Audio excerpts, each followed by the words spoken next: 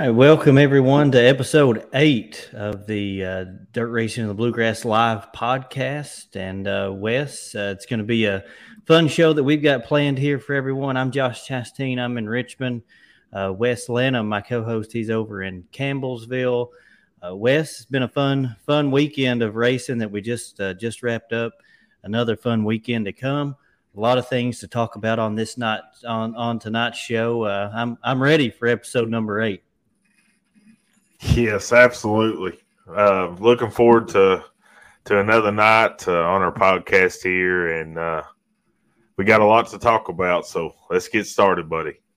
Yeah, we really do, and I do want to mention real quick before we get started, if everyone wouldn't mind that's watching along here with us, we've got quite a few people on already. We've talked to a lot of people at the racetrack who've said they've been following along with the podcast, and some even listening on Spotify and Apple Podcasts later on.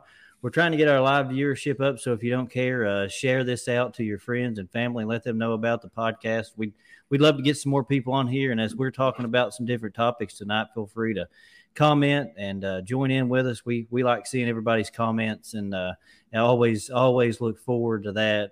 Wes, I really, I hate to start off any show, like this, and well, this isn't something any of us want to be talking about.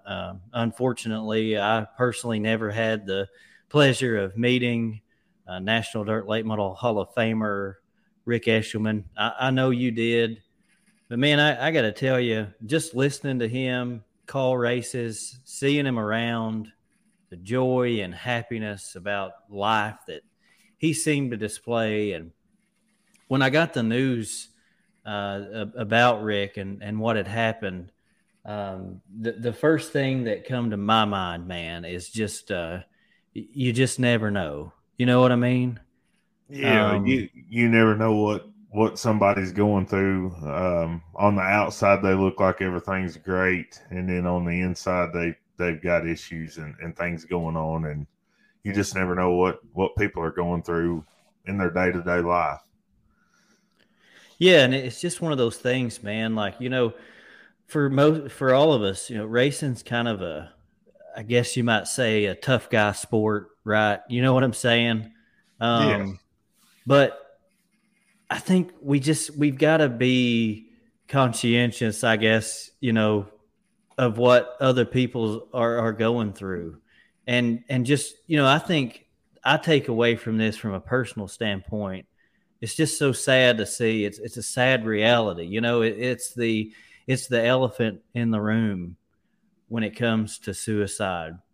And I just think that we've got to be aware that everybody's going through something, or at some point we're going to. And I just think we've got to be courteous of the people we have around us all the time.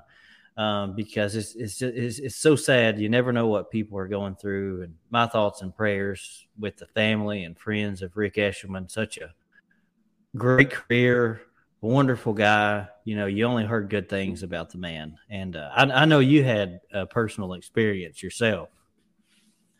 Yeah, he was something for the sport of dirt racing. He just had always that bubbly personality, so friendly at the track, and his voice. I mean, if you heard him talking a mile away, you would know, hey, that's Rick Eshelman. Just, he had a distinctive voice about him. But yeah, on a personal note with him, really cool story I'm going to tell right quick. He when I decided that I was going to propose to Sherry, I reached out to Casey Moses, and World Outlaws was coming to town at Smoky Mountain Speedway for a Tennessee Tip-Off Classic, and I had kind of coordinated it with her, and I said, listen, I want to propose to her sometime tonight. And she was like, yeah, that's awesome. We definitely want that to happen. And she said, as soon as you get here for the race tonight, find Rick and come up to the tower and you guys get everything situated. So really cool. And at the time, I had Brad Lawson, which he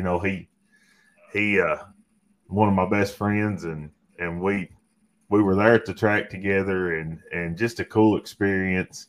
Got there, got up to the tower, got everything lined up with Rick, and he said, when we finish our heat races, and I'll call you down right when we do the redraw. Well, I told Sherry, I said, Brad's never went down and watched a redraw before, which that was a lie. I mean, we had we had watched the redraws, between, and that means if they take the top two from each heat and redraw them for their starting position in the feature. So, long story short, that portion of the show was coming up, and Rick said, "Hey," he said, "I'm looking for my good buddy Wes. We talked earlier today," and so I just grabbed Sherry by the hand and I take off walking that way, and he's like, I usually ask all the questions, but tonight I hear that you have a question to ask," and I dropped to one knee and in front of, just a huge crowd of people at the track and watching on Dirt Vision, and I proposed to her and she said yes, and the rest is history. But Rick was always special during that moment with us, and then every time we saw him after that, he would always shake my hand, give Sherry a big hug, and kiss her on the cheek. And so when we heard the news of this, I guess breaking news was Friday that he was missing, and then to get the final news Saturday, her and I was just like the rest of the dirt racing community and the family. We were just crushed to hear the news. So absolutely, thoughts and prayers to his family and all involved with racing, because Rick Eshelman's a special person, and so glad that he got inducted into this year's 2022 Dirt Late Model Hall of Fame, because he definitely deserved it.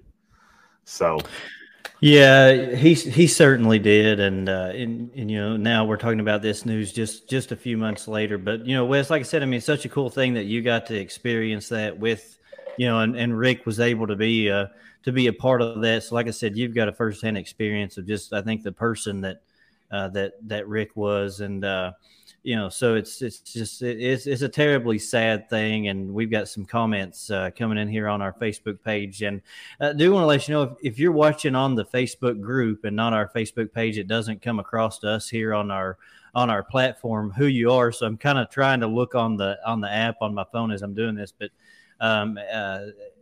and let's see, Caution says, I got to work with him at Richmond, seen him a lot around a lot of tracks, been friends with him and Melissa Carmichael for 6 years or longer. Rest in peace, Rick. So, so many people around the racing community, obviously, he was, well known around the sport, and so many people knew him and were touched by him. And, so it's just a very, very, very sad deal, and a lot of people are going to miss seeing Rick around the racetrack for sure. Someone else says, so sad, he was great at what he did, and that's the thing, Wes.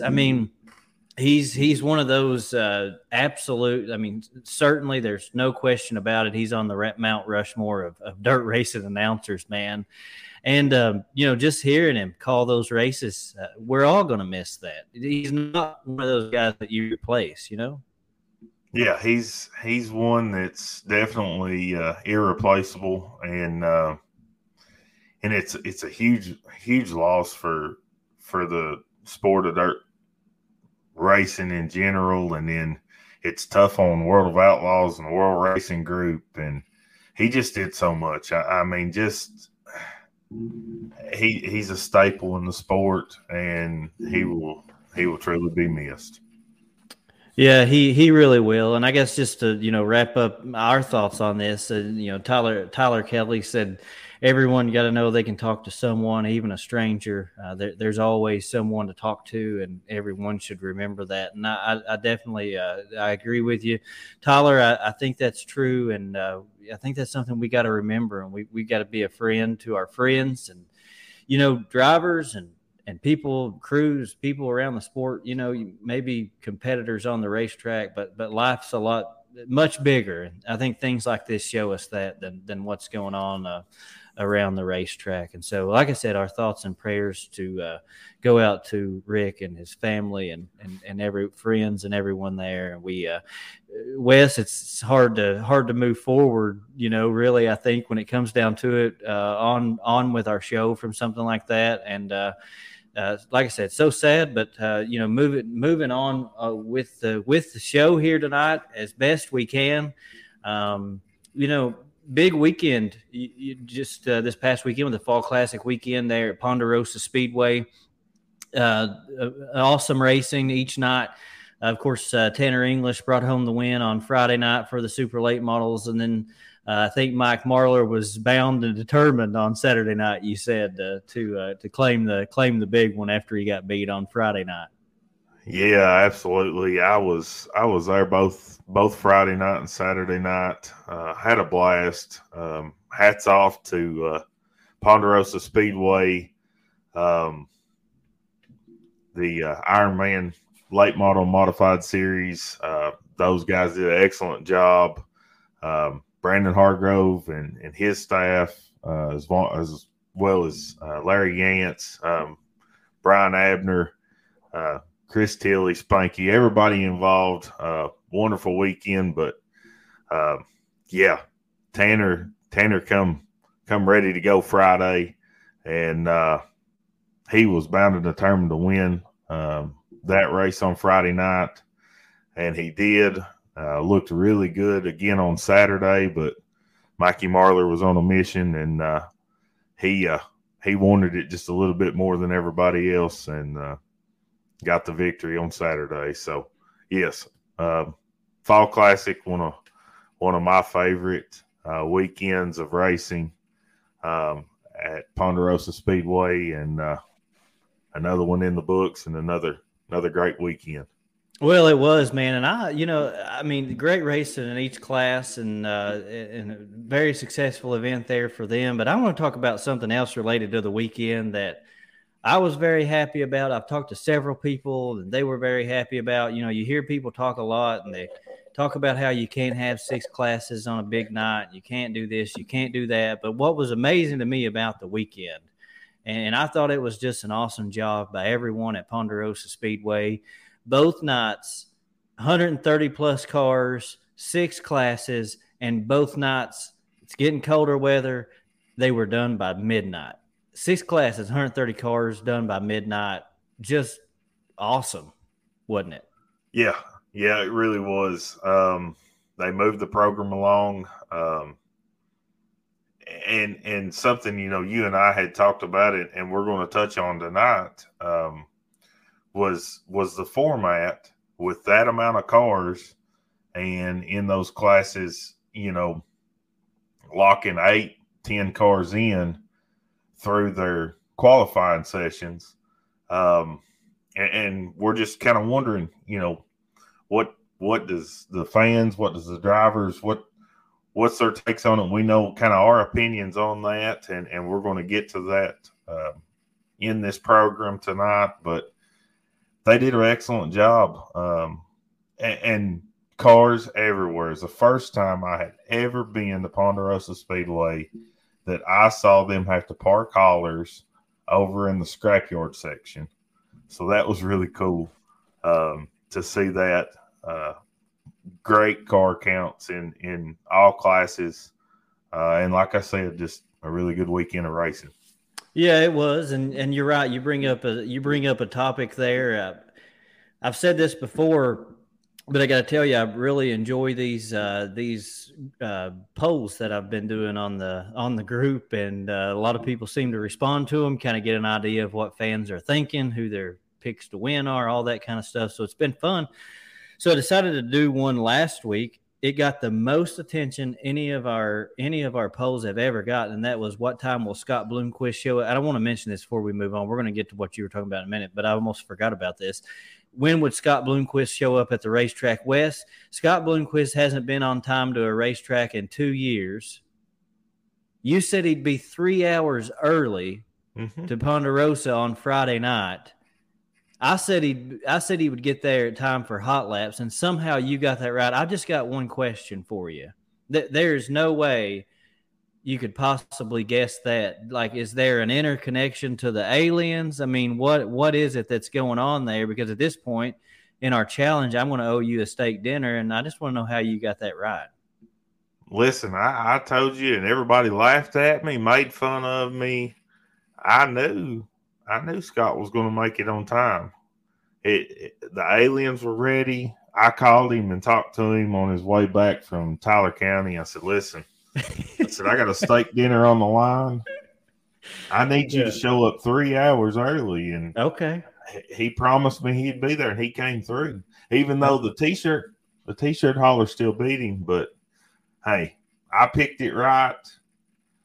So yeah, so basically what you're saying is when we say Worldwide Wes, like it's literally Worldwide Wes, and it goes even outside this into the universe, and into space and aliens and everything else. Maybe we should just start calling you like Milky Way Wes or something like that. No, I'll just keep Worldwide Wes. I think that's got a good ring to it, but kind of jumping around. It was just good to see Scott there. Kind of had some issues, mechanical issues Friday and struggled, but Saturday looked pretty good. And I mean, I'm a Blomquist fan, have been since day one, and I don't know. Scott's one of a kind, and I thought that was a funny little poll and question, and we had fun with that with our fans kind of giving their 2 cents, and I knew it would be a great topic. Well, it was fun, and it's funny because everything we've done, pick the winner, some really good topics that we've had on there, and like I said, I mean, that topic about Scott Bloomquist got more comments by far than any other topic that we've ever done, which brings up another good point, and that is Scott Bloomquist has always been the guy. Like, I'm not a Scott Bloomquist. I know you said you are. I'm not a Scott Bloomquist fan. Never have been. I've been one of the booers. But it was funny going back. You're thinking about that. Scott, let's be honest. I mean, it kind of sort of seems like he's getting toward the end of his career. And there's some kind of phenomenon, it seems like, with drivers who are sort of that guy, in NASCAR. It was always Jeff Gordon. Like, you either loved him or you hated him. Same thing with Dale Sr. Of course, with him, unfortunately, it came to an early end. We sort of never got to that point. But it seems like as drivers get to the end, toward the end of their career, there's less hate. You know what I mean? Like with Scott, there's always a reaction. It's like boos and cheers. So do you think there's going to be a point, even with Scott Bloomquist, the guy that gets the most reaction than anyone from fans? Is there a point in his career where everybody's just sort of like, I don't know if it's a nostalgia kind of thing, or it's just, is it feeling sorry? What is it? But that people kind of want to see him win and do good, and they'll become more cheers than boos. Well, that's kind of, if you look back at when we were at the World 100, and for him to transfer through that B main and make the show, and during driver introduction, I don't think I heard a boo at all when they give his name and starting position. And I thought that was really cool because I have been up there on occasions, and you not hear very many cheers. It was more boos, kind of like the response Davenport got. There wasn't very many clapping and cheers. They booed him big time, and that was kind of a Bloomquist moment for Davenport. But I mean, you say what you say, love him or hate him. Scott Bloomquist has done a whole lot for this sport. I call him the GOAT. I know some can say Billy Moyer Sr. is, but I've been a Bloomquist fan from day one in 2005 when I first began watching dirt racing, and there's always drama with Bloomquist. We could write a book, and I know he has, and I'm looking forward to reading that book. But I don't know, it's nostalgia for sure with Scott Bloomquist, and it always will be. Well, it is true, and Robbie Merchant says there wasn't any ditches for him to get hung up in at Ponderosa, like at the Hillbilly. Part of the reason he made it on time to Ponderosa on Friday night. I'll have to agree with you there, Robbie, for sure. Darren Allen says Scott has done a lot in dirt racing. He's still able to travel the country and be competitive with the locals. I'll have to agree with that. I mean, love him or hate him, no driver in history. I don't think that can even be disputed. Maybe it can, but I don't think there's any driver in the country that has done more for our sport overall than Scott Bloomquist. Wes, we were at the World 100, and Jonathan Davenport got at least as many boos as cheers. So my question is, who's going to be the next sort of driver to take that reign and be that guy that sort of, I guess, elicits those reactions from fans? Will it be Jonathan Davenport? Because one thing is for sure, I have to agree with that. No one has done more for our sport. I agree.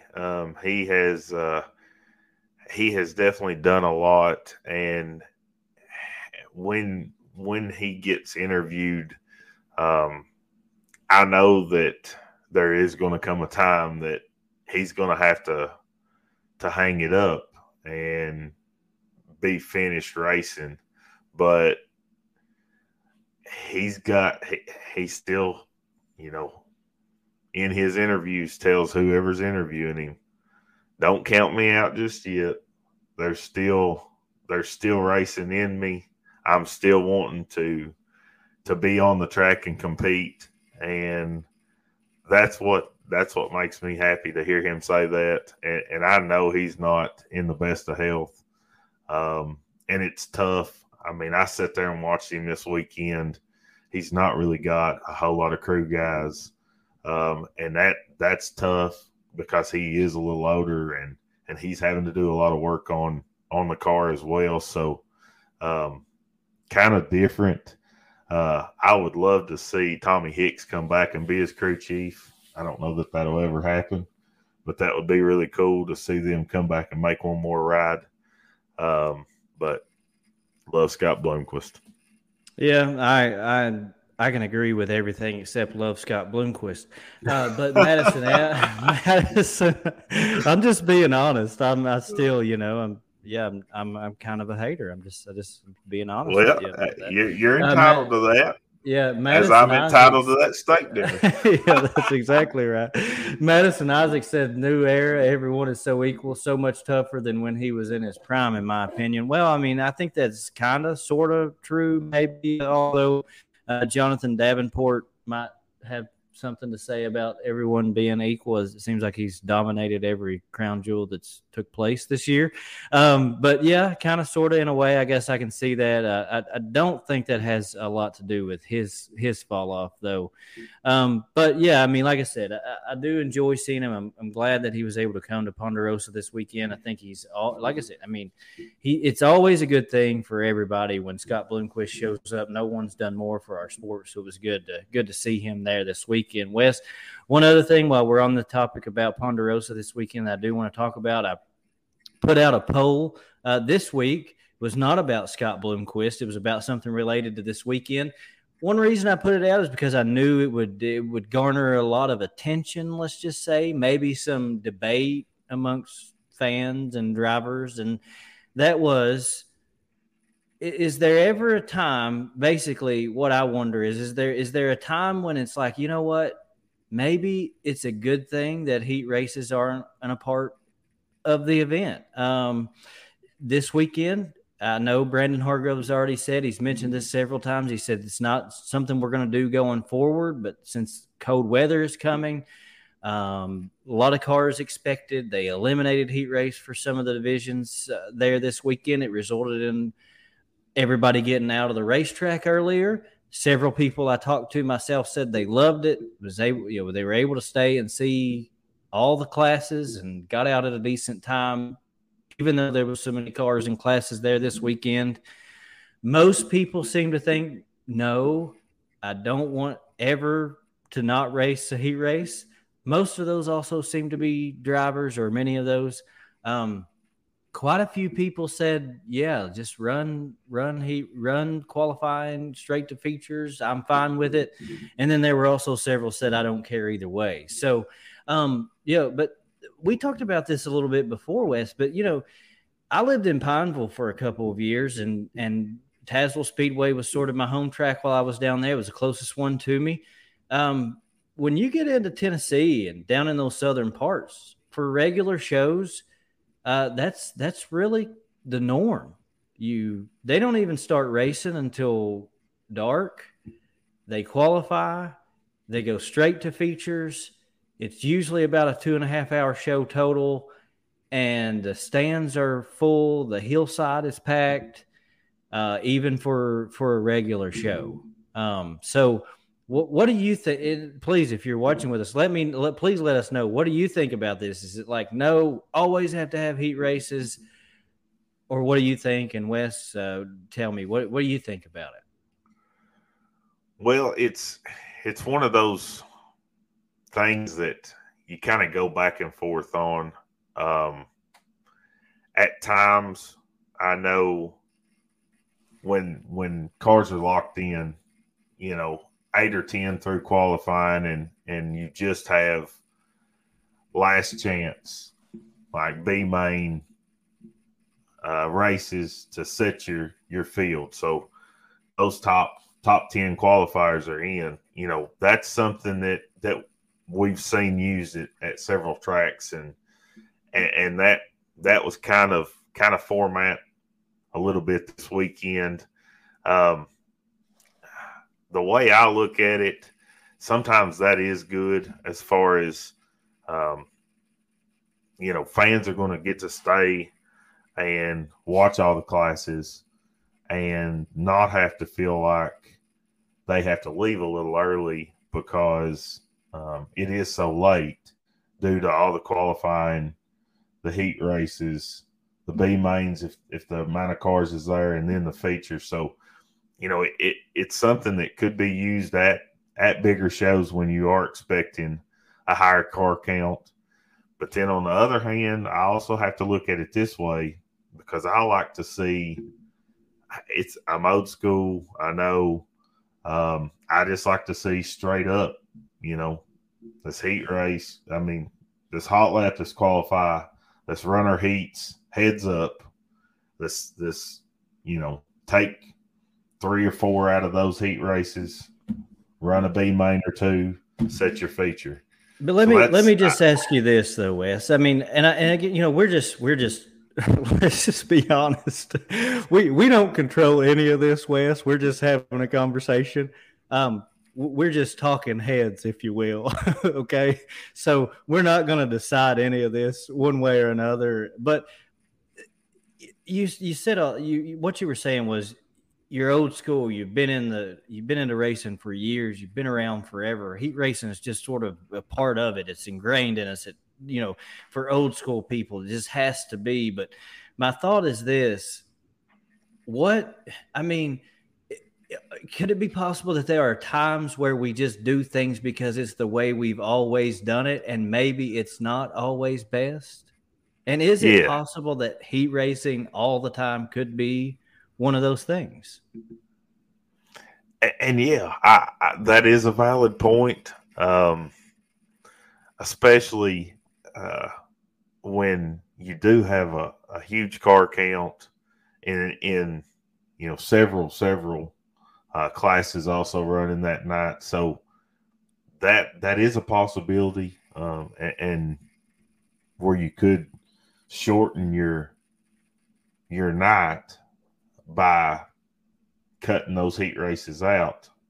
And well, yeah, and let me just say something else, like, because I've talked to a lot of drivers about this, and I remember one night when I was driving, I went to Lake Cumberland. They ran mini stocks that night. They had a huge car count, and we're expecting a huge car count. And Brandon Hargrove told us from the beginning. He said, "Look, guys, I'll pay you. I'll pay you back for it in the future, but we're just going to do qualifying straight to features for you all." And he said, "I apologize up front. I'm letting you know this up front. But we'll get you in heat races the next time." And my question to myself was, as a driver, I mean, this is just me, and I didn't drive for a long time, didn't grow up driving, haven't been driving forever. I'm like, man, my thought was like, why are you apologizing? From a driver's standpoint, if I just have to go out and qualify, you're adding laps to my feature. That's less time for me on the track, less chance of getting something tore up. I just go straight from qualifying to the feature. I'm going to be honest with you. I'm like, I don't see why he's apologizing. I liked it. It's the same amount of laps either way. It's a shorter overall show for everybody, and I just didn't think really there was a reason for him to apologize about that. I personally, as a driver, thought it was a good thing, which kind of makes me think about something else. I've talked to a lot of drivers about this topic, and they all want heat races. One argument I've heard is and look, I drove a mini stock. I drove a 4-cylinder. So like, I know what it's like to be at the bottom of the totem pole. Okay. So it's not like coming from somebody who doesn't understand that, doesn't get that. And that's, drivers want heat races. But my question for this, sometimes, like, what would you trade? Because drivers want heat races. Like, that is non-negotiable. I want a heat race. But let me ask you this. What drivers also say in those support divisions, they also say we'd like to see fans stick around and watch us race, because what sort of sucked, or didn't sort of suck, it sucked for us, was that most of the time by the end of the night, a packed grandstands was usually empty. Like, we were out there racing and no one was watching. And Wes, this is an entertainment business. That's what we do. It's entertainment. That's what we do it for.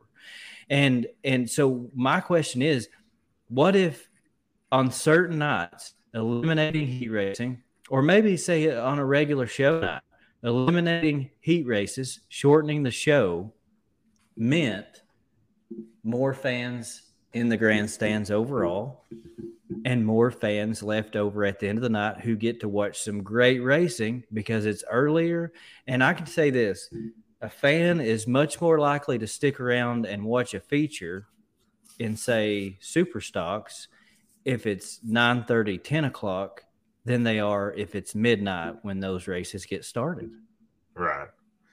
And something you and I have also talked about, say on a night, if they get there and they're talking in the driver's meeting, if they do cut out those heat races, adding 5 or 10 laps to that feature, if you're running, 15 or 20 laps, make that feature, 20, 25, maybe 30 laps, and getting those laps in, because anything can happen. I mean, you could get in lap traffic and gain some spots like that, or if the race does go green for that long length of time, and then make it better for the fans and the drivers. Yeah, and like I said, my thing is, like, I'm not saying take laps away. I'm not saying take track time away. But here's another thing. This is the way I looked at it as a driver. In a 5-lap heat race, like, let me ask you this, Wes, and everybody else comment, well, let us know what you think about this. But when's the last time, like, we're like, man, we got to have heat races. We got to have it. When's the last time you saw a really good heat race? And the reason I say that is, my standpoint on it from a driver is, there's a lot less I can do in a 5-lap heat race. Like, that's not a lot of laps. But if my feature all of a sudden goes from a 15-lap feature to a 20-lap feature, that's a good thing for me, because a lot more can happen in that 5 more laps. In that 20 that now becomes a 20-lap feature. A better show for the fans. You get a chance for the drivers to get into lap traffic. That always makes it better. I just think, like, sometimes we got to look at things outside the box. and say, why do we think that? And Right. what impact could this have if we looked at it the other way? Like, is it possible that it could be a good thing?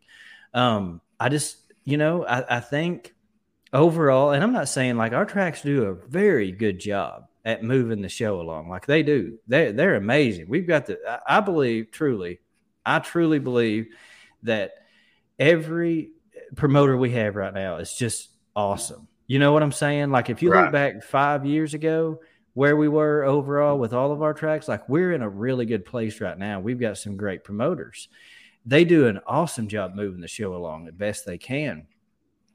But when you've got over 100 cars, like it's going to take some time to get through all that. And Yes. sometimes you're talking about 2.5 hours of heat racing, just heat racing. And if the show was cut down, maybe we eliminated some of those things, more fans would come, possibly, and more fans would stick around through the show and get more of their money's worth. And also a possibility, depending on the weather, you might have a better track for that feature by not burning through it in so many heat races. That's another point to look at. Yeah, very true. I mean, you're saving the track, you're saving track conditions, you're saving, all that kind of stuff. Like I said, we're in the entertainment business. If tracks, tracks need people in the stands. They need happy customers, happy fans. But let's just be honest, Wes. I've said this before. I'll say it again. It's just the way it is. In fact, Brad and Christy Ferguson said he apologized. He's talking about me, talking about the fact that Brandon apologized to us for not running heat because drivers get mad. He apologized, runs them first the next race to make it fair for the sport classes. Our tracks, our promoters care about the sport. They care about what the drivers think. And I just got to tell you, I mean, the hardest thing, the toughest thing that track promoters face week in, week out as they plan these shows is not only do they have to please the fans, but you know what? They also have to please the drivers as well. And sometimes what the fans want isn't what the drivers want and vice versa. And it's just, Right. it's a really tough thing. And how do they find that middle ground to be able to please everyone? It's tough. It's a tough deal.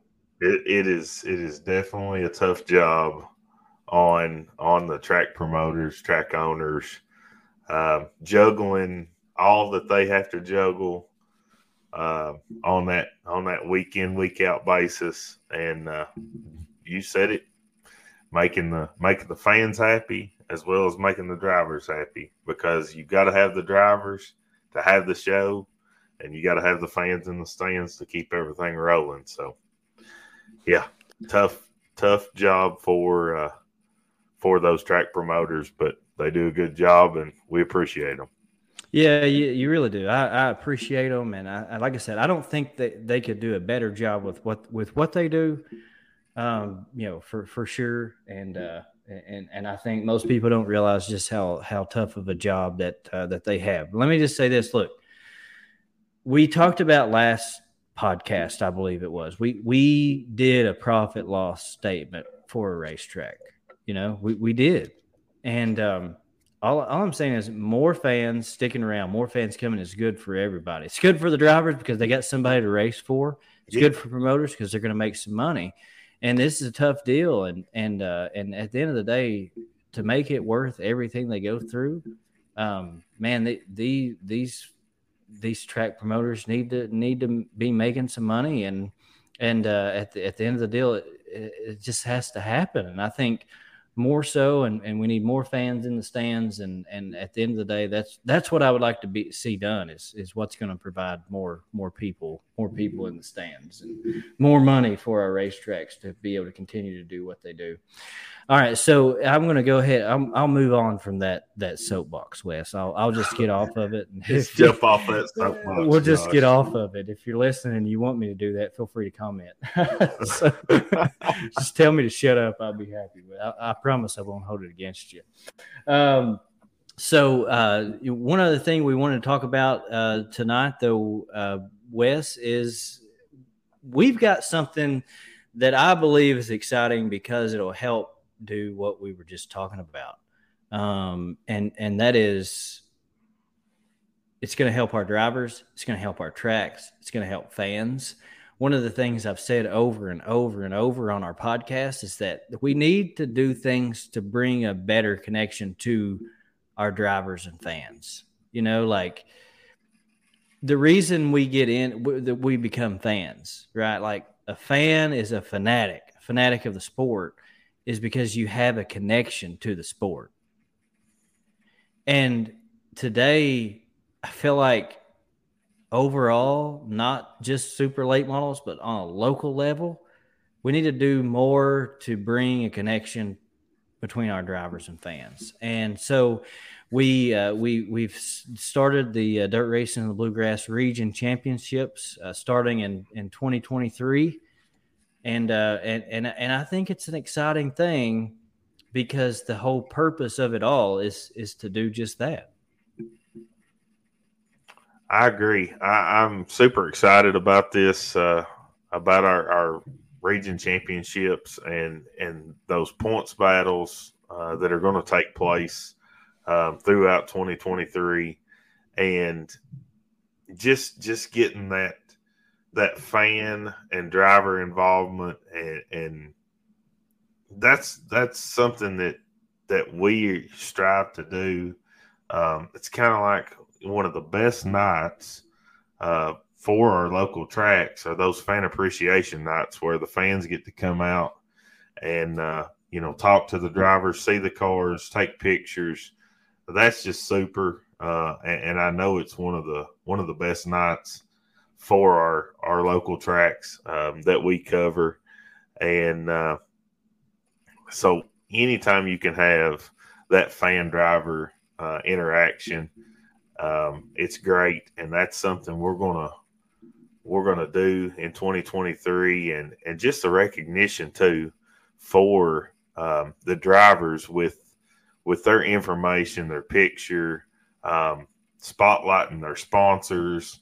I just think it's gonna be cool, and we'll add each week to our weekly podcast. And just make it that much better as well.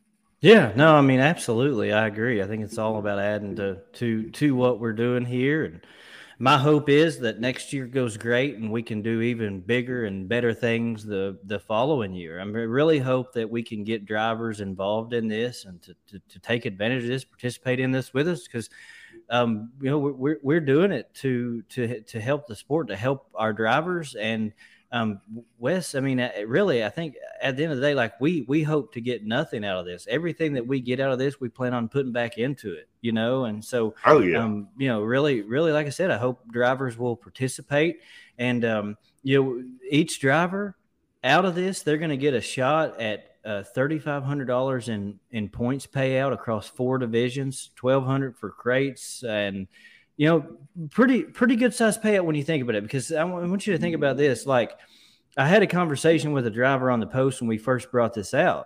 Said, I think the payout's a little bit low, but think about this for just a minute. I mean, you have a shot at over $3,500 in points payout, and the points are coming from the events you're already running. So you don't have to risk anything for this.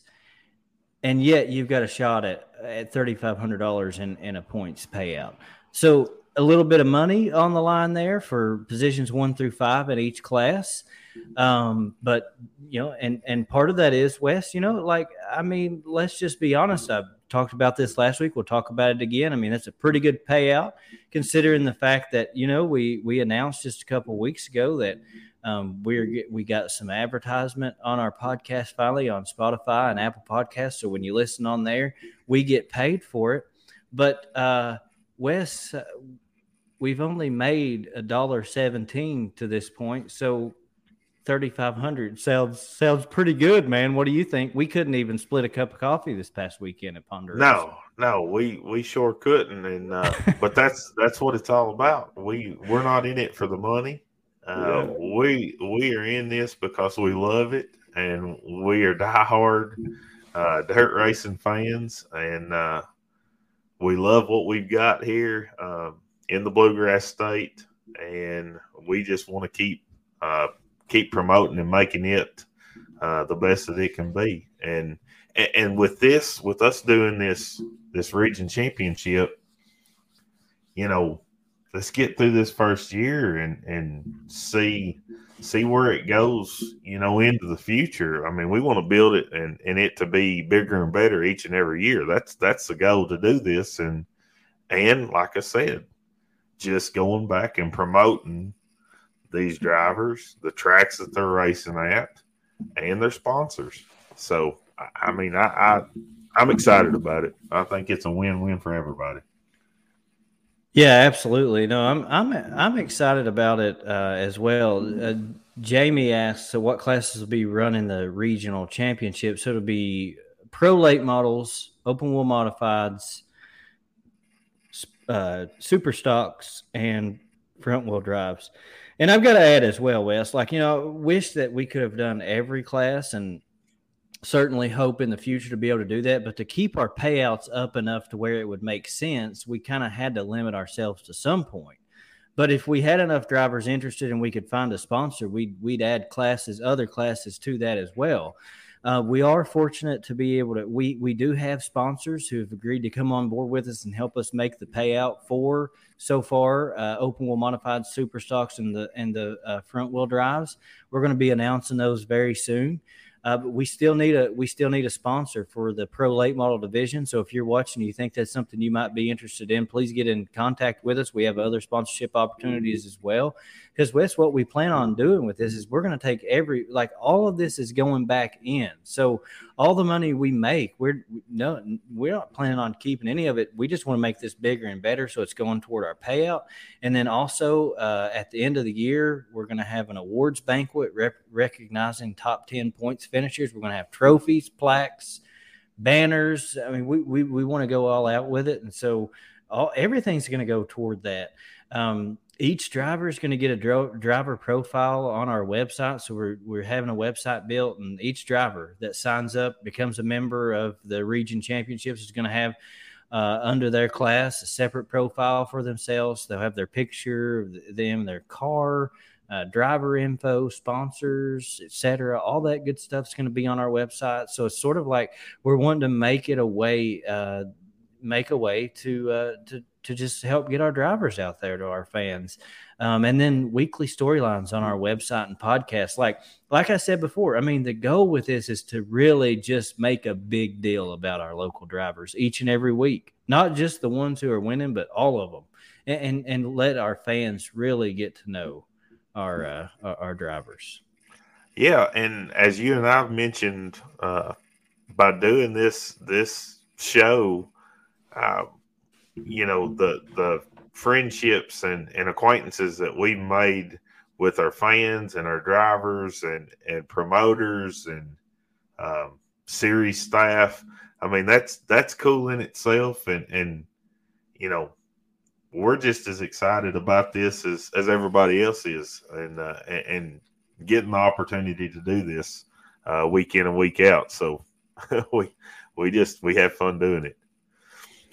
Yeah, we really do. And I was trying to look here to see who it was that said it. But anyway, someone on our group said make some T-shirts and dirt some Bluegrass T-shirts and sell them to help fund it. I'd definitely buy a couple. That's something, Wes, we've already talked about. We want to do that. Before we had T-shirts, 10 years ago when dirt racing and the Bluegrass first started, we had T-shirts everywhere. Sometimes you see people wearing them every now and then, but Victor and Sarah Lee at Extreme Style Signs and Graphics helped us with those. I definitely want to get in touch with them and get some more of those made.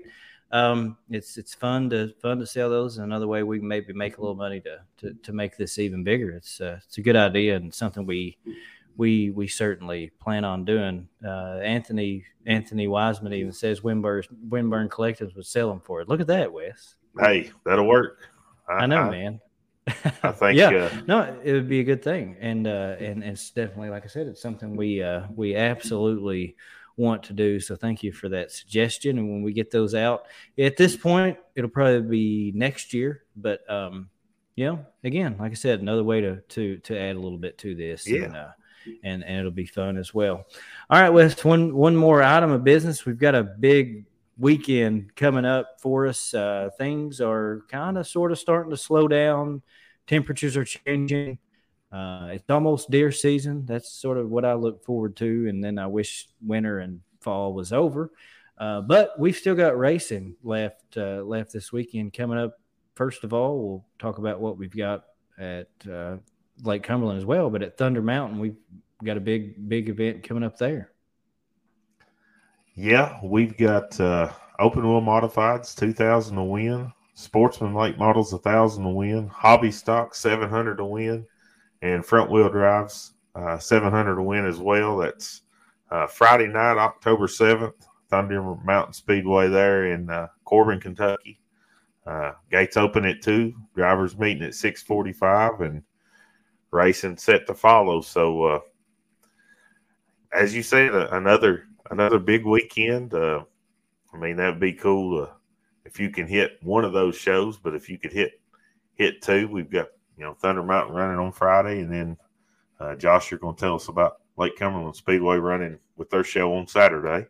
Yeah, we are, Wes. But I got to tell you, man, like I'm looking forward to this show on Friday night coming up at Thunder Mountain, both of them. But this one, I want to see a couple of things. One, there are certain tracks across the country where open wheel modifieds are the headliner, and that's kind of what's going on at Thunder Mountain this weekend. So they're paying $2,000 to win. I want to see how's the fan count at Thunder Mountain. With that being the case, I hope it goes well. I think it will. I think it'd be a good thing. I think it'd be a great thing. Also, sportsman late models. That's a class that's very popular a little further south. That when you cross the Tennessee state line, Tazewell, Bulls Gap, all those places, it's a good, affordable class for people looking to get into racing. There's late models out there galore, older ones. Save a lot of money on shocks, some other things on those cars. So it's a good sort of late model entry level division, and I hope they have a good turnout there and everything goes well on Friday night. I think overall, if it does, and I think it will, it'll be a good thing for our sport.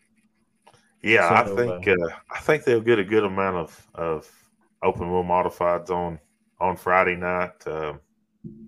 We've got a great field of modifieds, throughout the state, and 2,000 to win. That's a good little purse right there, and we just wish them good luck this weekend.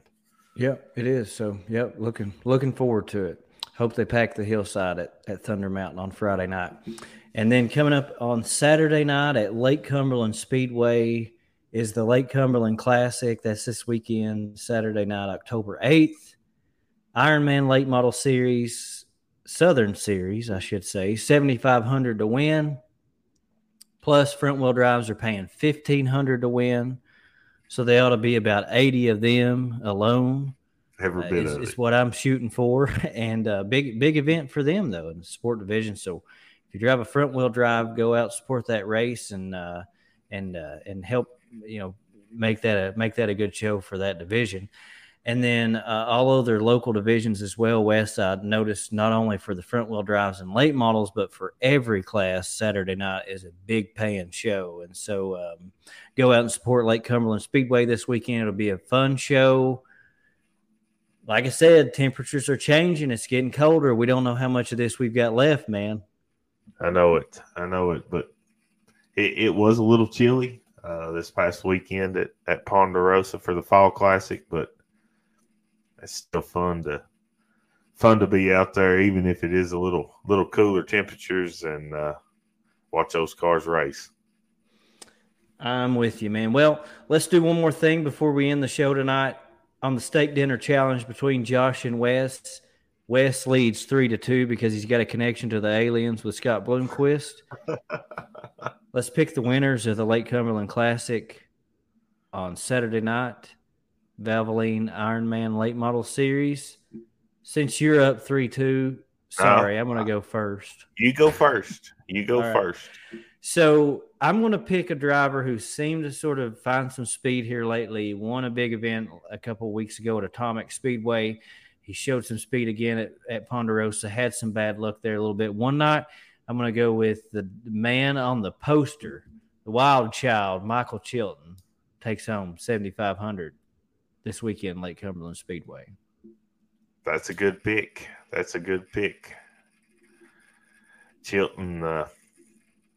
Chilton absolutely races well there at Lake Cumberland Speedway, and I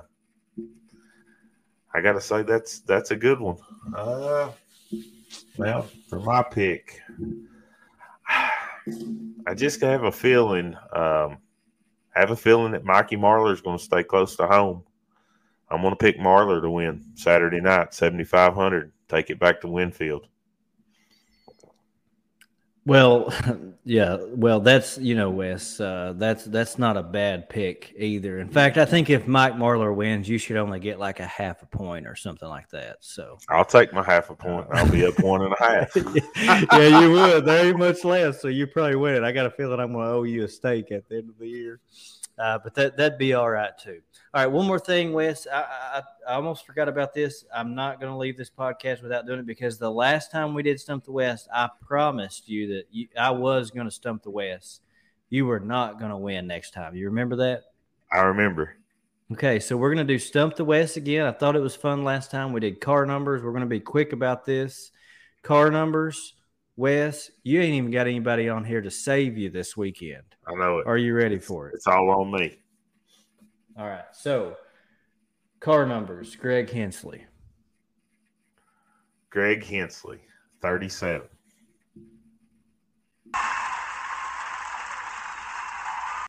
If we want to be technical about it, it's actually 37H. But you know what? I'll give it to you. I'm going to give it to you because can't be too hard on you. All right. That's the Minion car. That's right. It is the Minion car. He was actually the Dirt Racing and Bluegrass Driver of the Month one month. Not. I think it was a couple of years ago as well. So, yeah. All right. So Robbie Hensley. Robbie Hensley drives the 21 car. Yeah, and that's really an easy one. I'm not even really sure why the fans are cheering at this point, but there you go. I mean, I guess they're on your side when it comes down to it. So, all right, Dustin Duncan. Dustin Duncan also drives the 21 car. Man, it's absolutely ridiculous. I mean, how do you possibly know this stuff? And I promise you, for those listening, he has no clue. It's like it almost seems like this has to be rigged in some way, but it's really not. I promise. I literally came up with these right before the show started. I know this stuff because I eat, sleep, and breathe it. I love dirt racing. You do, man. You're not kidding. All right, Jimmy Crabtree. Jimmy Crabtree drives a 54 in the modified. Wait a minute.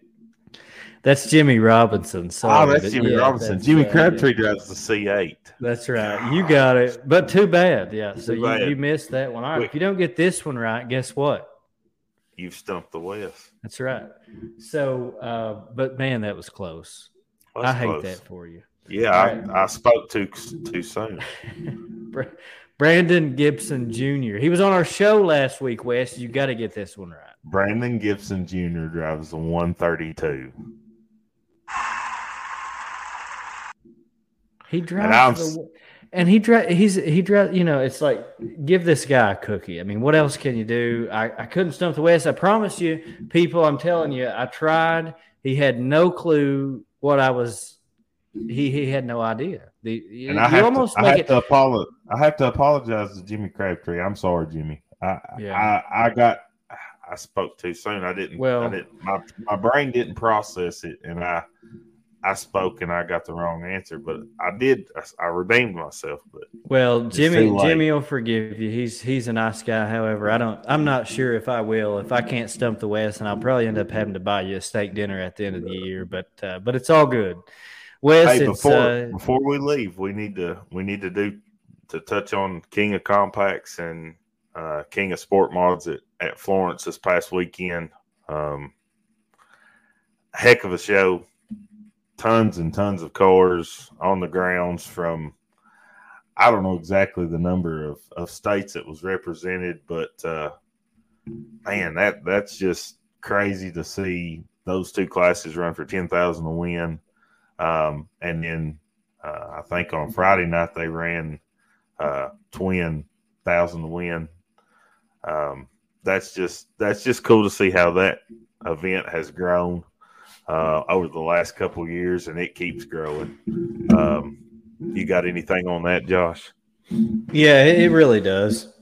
I agree with you, man. I mean, in talk about supporting local racing and what we normally call support classes, 10,000 to win for sport mods and for compacts there. Shout out to Florence Speedway and Jody Shannon, everybody that's put the Crowning of the Kings weekend part of that, putting that on, and thank them for doing that. And hope they continue to have success with that for years to come. I believe they will, but yeah, I mean, that's what I've got. It's just, man, I got to say, thank you to everybody there who's a part of that, who put that on. And it's fun to watch. It's good to see. And yeah, like I said, I hope it continues. Yeah, I do as well. And it was cool that I know we talked about it on our last show, but that Flow Racing picked that event up. And so if you couldn't make it to the track, that it was televised. So hats off to Florence Speedway and the Kings. Hey, look, Jimmy Crabtree's listening. He said it's okay, Wes. Yeah, I know. I had to apologize. I just. But before that, he said, "Wow, LOL." Yeah. Like, how could Yeah. So, well, it's a good thing you redeemed yourself. It's a good thing Jimmy Crabtree's a forgiving man, and you'll be able to sleep tonight, Wes. I know that would have ate you up if you hadn't redeemed yourself. But yeah, it has been fun. Yeah, I know you would have. It's been a fun show, man. Thank you for everyone watching with us. I do want to let you know if you can hop on Spotify, Apple Podcasts, and listen to the podcast. I'll have it up tomorrow.